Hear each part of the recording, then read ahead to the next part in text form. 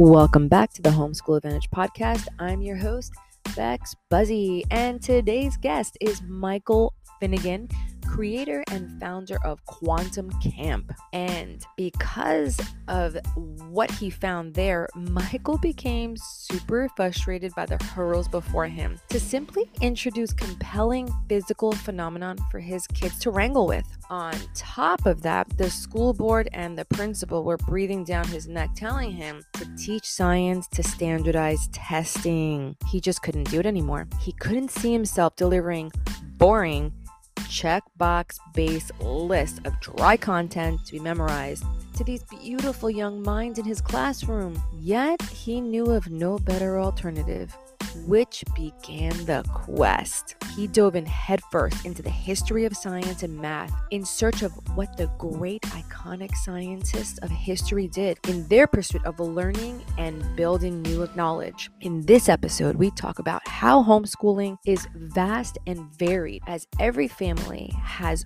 a chosen path. There are many reasons to homeschool, as there are homeschoolers. And we also talk about how there is a school of thought that there are some that are in the know about homeschooling. Lastly, we talk about how homeschooling is not school at home. And we dive into how Quantum Camp got its start. So go grab your coffee, go grab your tea, and a pen and paper, because you're not going to want to miss what Michael has to say. Let's get into the podcast.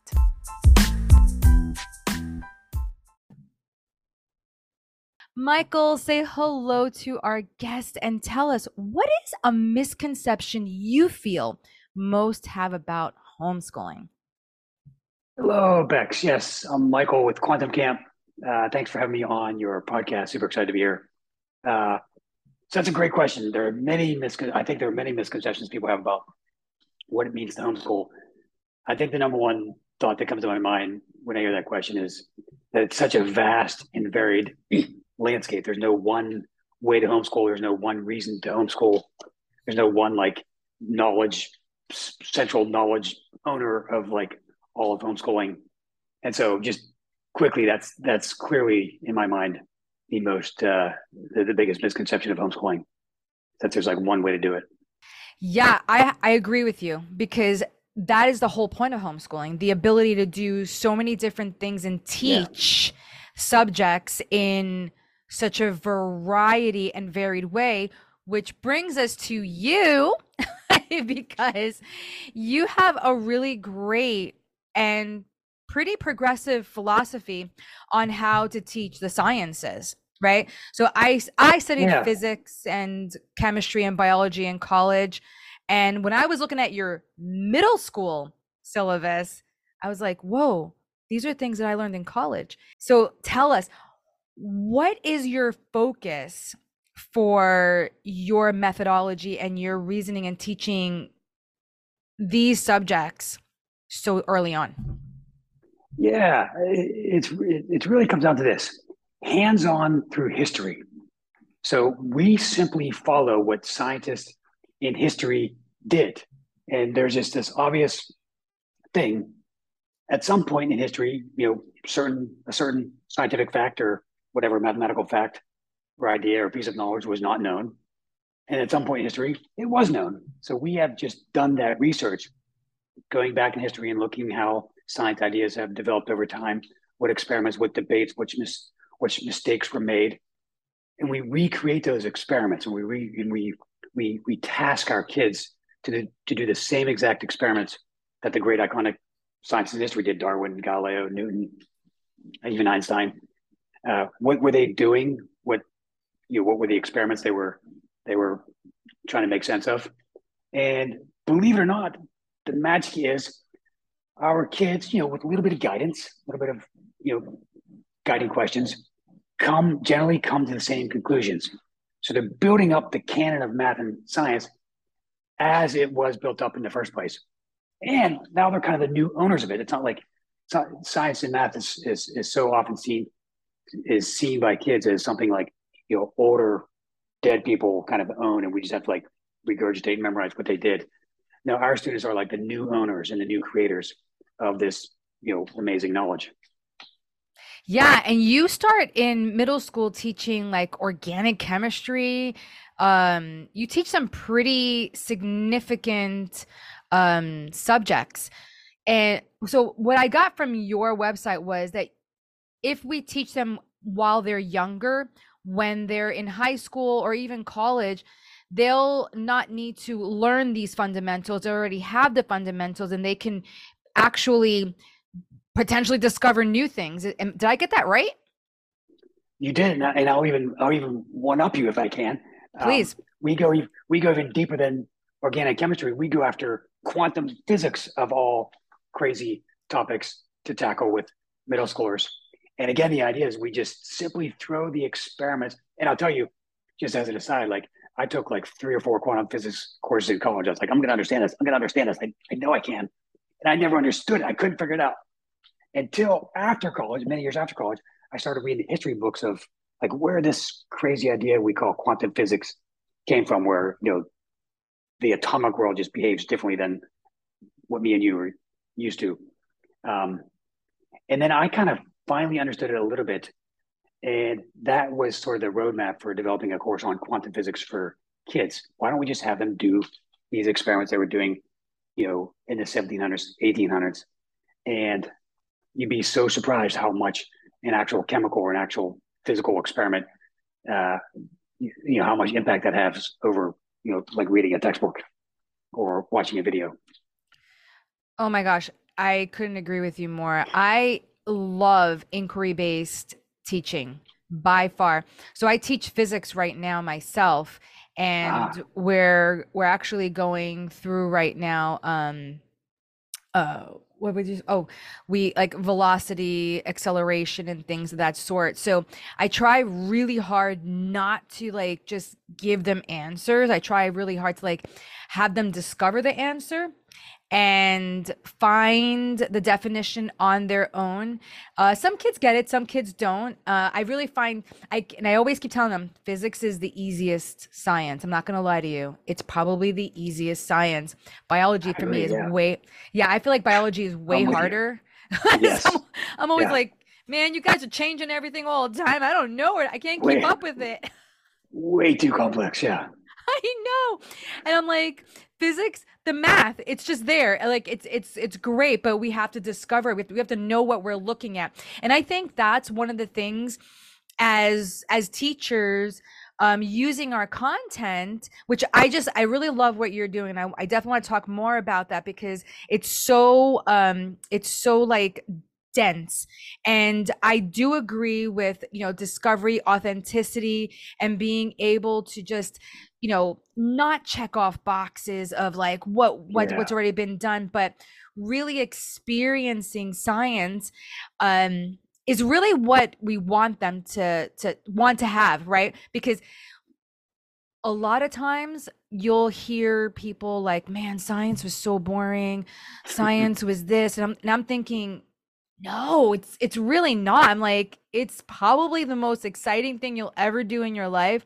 And if you really understand what you're looking at, it's going to become like really simple. It's logic. So as getting back to my point, I'm teaching my students to know what they're seeing, which I think is really interesting how they can look at something and not know what they're looking at. And I'm like, the Yeah. numbers are right there. And they're like, but what am I seeing? And I'm like, wow, how we need to help them like literally know what they're looking at. And I just love the fact that you're doing it so early. Now, with that, these are pretty rigorous courses. How are parents going to be able to help their students out with these subjects? We provide so much information on our course platform, so it's all kind of delivered digitally, and parents and even micro schools and pods receive physical kits, but then all the procedures and the challenges are presented on the course platform in a super linear, easy to use fashion. We never give away the answer like before an experiment's done. It's all sort of set up so to keep the student in suspense. But it's really all there set up, and you just go page after page. What's my next challenge? Okay, let's do a lab. Okay, what's this lab mean? Okay, great. I figured out what that means. Um, then Quantum Camp, we actually provide, we do videos on sort of in parallel to what the student's doing. And these videos are what was happening in history. So after a kid does an experiment, whatever results they get, it's good because data is data. All data is good. Yeah. Then we come in and say, okay, here's what Antoine Lavoisier or Isaac Newton or John Dalton said, and with this same data that you got, here's what conclusions they drew. So we kind of keep them tethered to the quote unquote textbook, understanding of what happened, but only after the fact. And if the historical data disagrees with their data, great. That's. I mean, most of history was messy and going down wrong paths, and Lord knows we are still doing that. So it's like they're in a conversation or in a like this like theater with these historical scientists, and they're bouncing their ideas off of the ideas that the iconic scientists and mathematicians of history are putting forth. So that's basically how students are guided through these dramatic stories in history. Yeah, because you present everything as the story of chemistry, the story of the atom, the story of, Yeah. and that is so awesome because everybody loves listening to stories. Everyone loves being Yeah. swept up in a story. So what inspired you to create this content like that, and why the homeschool community? So what inspired me is I was originally a public school teacher, Oh, copying a resentment towards the state of California, who had the nerve to tell me what I should be teaching these beautiful children 10 feet in front of my face. I don't know what's going on in Sacramento. Um, and I have a background, so I have a PhD in science. So I was struggling to be a teacher, but at the very least, I knew science. I knew what was good science. I knew it was authentic science. And what these check boxes and standards they were telling me to teach, wasn't really what the students in front of me needed or wanted. And I could just tell because I'm right there in the classroom with them. But I didn't know what to do. It wasn't like I was, wasn't trained as a teacher, which actually I think ended up being a benefit because I was just, I guess, naturally just thinking outside the box, like, okay, what do I do? But as I mentioned before, I was always interested in the history of science. I started reading, books on like Darwin and Newton and even Aristotle, what they were doing, and it goes across all cultures. So Babylonians were did a, made amazing progress in math and science. Um, Egyptians. So I started reading all of this, and out of just this research came these courses. So these courses fall out of the stories of the history of science and math, um, just in a way that's so much more authentic. Almost like obvious. That's almost an obvious thing to say. Um, so that's how the pedagogy or the approach came. Is I was just doing research on a better way to teach, and doing research on the history of science, and it just kind of fell out of that. And then to your earlier point, I mean, then you can really tackle these big ideas because uh, if it's hands-on and challenge-based, students can do anything.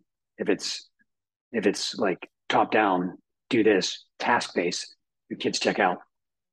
yeah. And I love in your video, one of the ones I watched, that anyone can see on your website, you asked the students to become a scientist, which I think is really Yeah, awesome because we're giving them the mindset. So like, you're telling them this is where I want you to be. So just you're now you are a scientist. And how true is that for all of us when we decide to become something, right? So if we decide we're going to become a doctor, we automatically in our mind, we're like, okay, so we're going to become a doctor one day. So this is how a doctor thinks. If we want to be an actor, this is what an actor thinks. If we want to be a soccer player, what does a soccer player do? So we start with that mindset, and then all of a sudden the brain, because the brain is so awesome, starts finding ways to get us all the information we need as a scientist or as yeah, a soccer player, right? Because that's what the brain does. The brain does everything for survival. The brain will help us find answers if we're looking for them, right? Because they're all there. They're all there, Yeah, the answers. and there's so much like certainly not a scholar in like the neuroscience of learning, but I know there's just so much research which backs this idea up. Like, and, and even more so, like learning is actually more of an emotional experience than an intellectual experience. So if you get kids excited, if you get them curious, there's the limitations just evaporate. Any limitations that they had before, they evaporate. So yeah, if you get kids thinking, to your point, like I'm a scientist, guess what? They are at that moment when they kind of sort of take on that identity. I love that.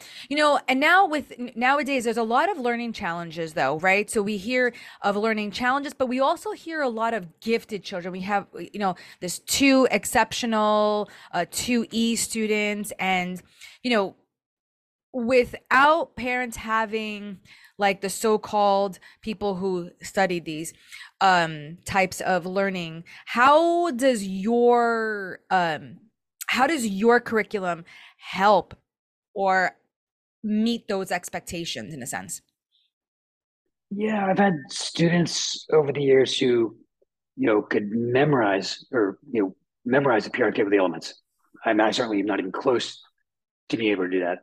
But I've had these 2E highly gifted students who could just whip out all the elements of the periodic table without even thinking.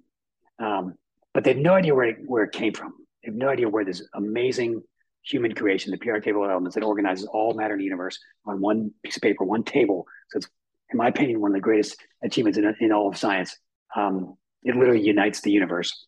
So these students memorize this whole thing, which is amazing and awesome, but they have no idea the pain, the trials, the tribulations, the failures, the successes, the achievements of putting this amazing thing together.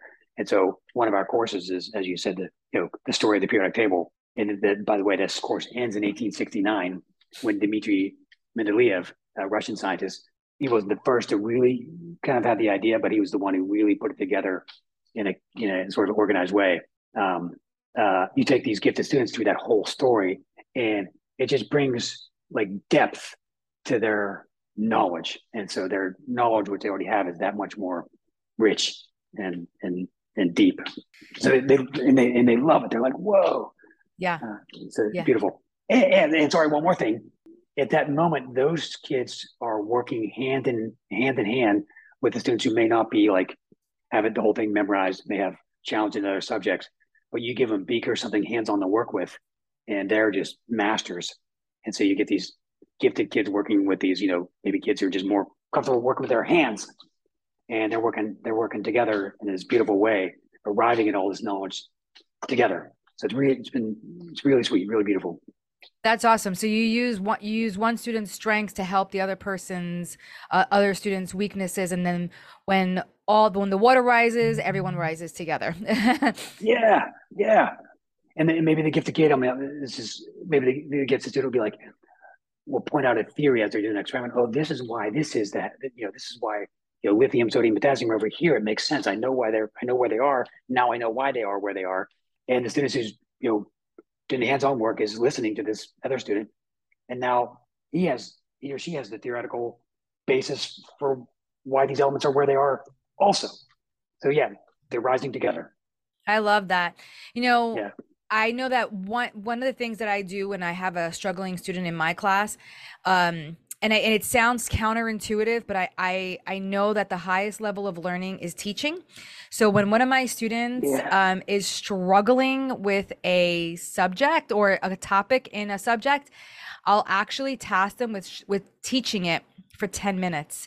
And I find that because Good. they Yeah. now have to be a teacher, they have to look at things differently, and they're not looking at it as just learning. Now I have to teach someone else, and now I have to figure out why it is the way it is. So they definitely have a different mindset in that. So that's why I really wanted to point out like the things that you're doing in that area, because it is valuable. And although it seems counterintuitive, it actually works towards helping the student improve and get better, right? So I love that. I do have a question. Your website is called Quantum Camp. So it's why camp? The original reason for the word made sense, and that was like I was a public school teacher, and I wasn't ready to quit my day job and start, quantum camp full time. Uh, and I need to work outside the system to do the things I want to do. Got So, it. so I was outsourced. I need to be outside sort of the academic regulatory environment to do the things I wanted to try. Um, and the only way to do that was science summer camps. So the Got it. first sort of incarnation of the company was as a science summer camp company. And then the first flagship course was a course on quantum physics. So, why start with something, why not start with something, big? Um, so that was the name of the company, Quantum Camp. That's the origin. Got it. I like that origin. That's really cool. Wow. So, as we're wrapping things up, what is the call to action? Where can they find your resources? Where can they register for your classes? So go to quantumcamp.com. All the information, contact information is there. If you're a homeschooler, reach out to me. If you're a pod or new micro school, they're popping up everywhere in a wonderful, beautiful way. Just reach out to me, and then we set you up. We send you a kit. We give you access to the course platform, and you are off and running in a self-directed way, or you can have a guide walks, kind of usher your students through it. It's super flexible. Love that. So, what is one thing you want to leave parents with today from our conversation? What's one big takeaway? That learning should be fun and not drudgery. If your kids aren't having fun, something's off. I love that. I'll just end there. Say it like that. Awesome. Well, thank you so much, Michael, for coming on today and just sharing, all your wisdom, all your knowledge and understanding. It's been a pleasure having, you on the podcast today. Bex, likewise. I really appreciate it. Great to talk to you. Awesome.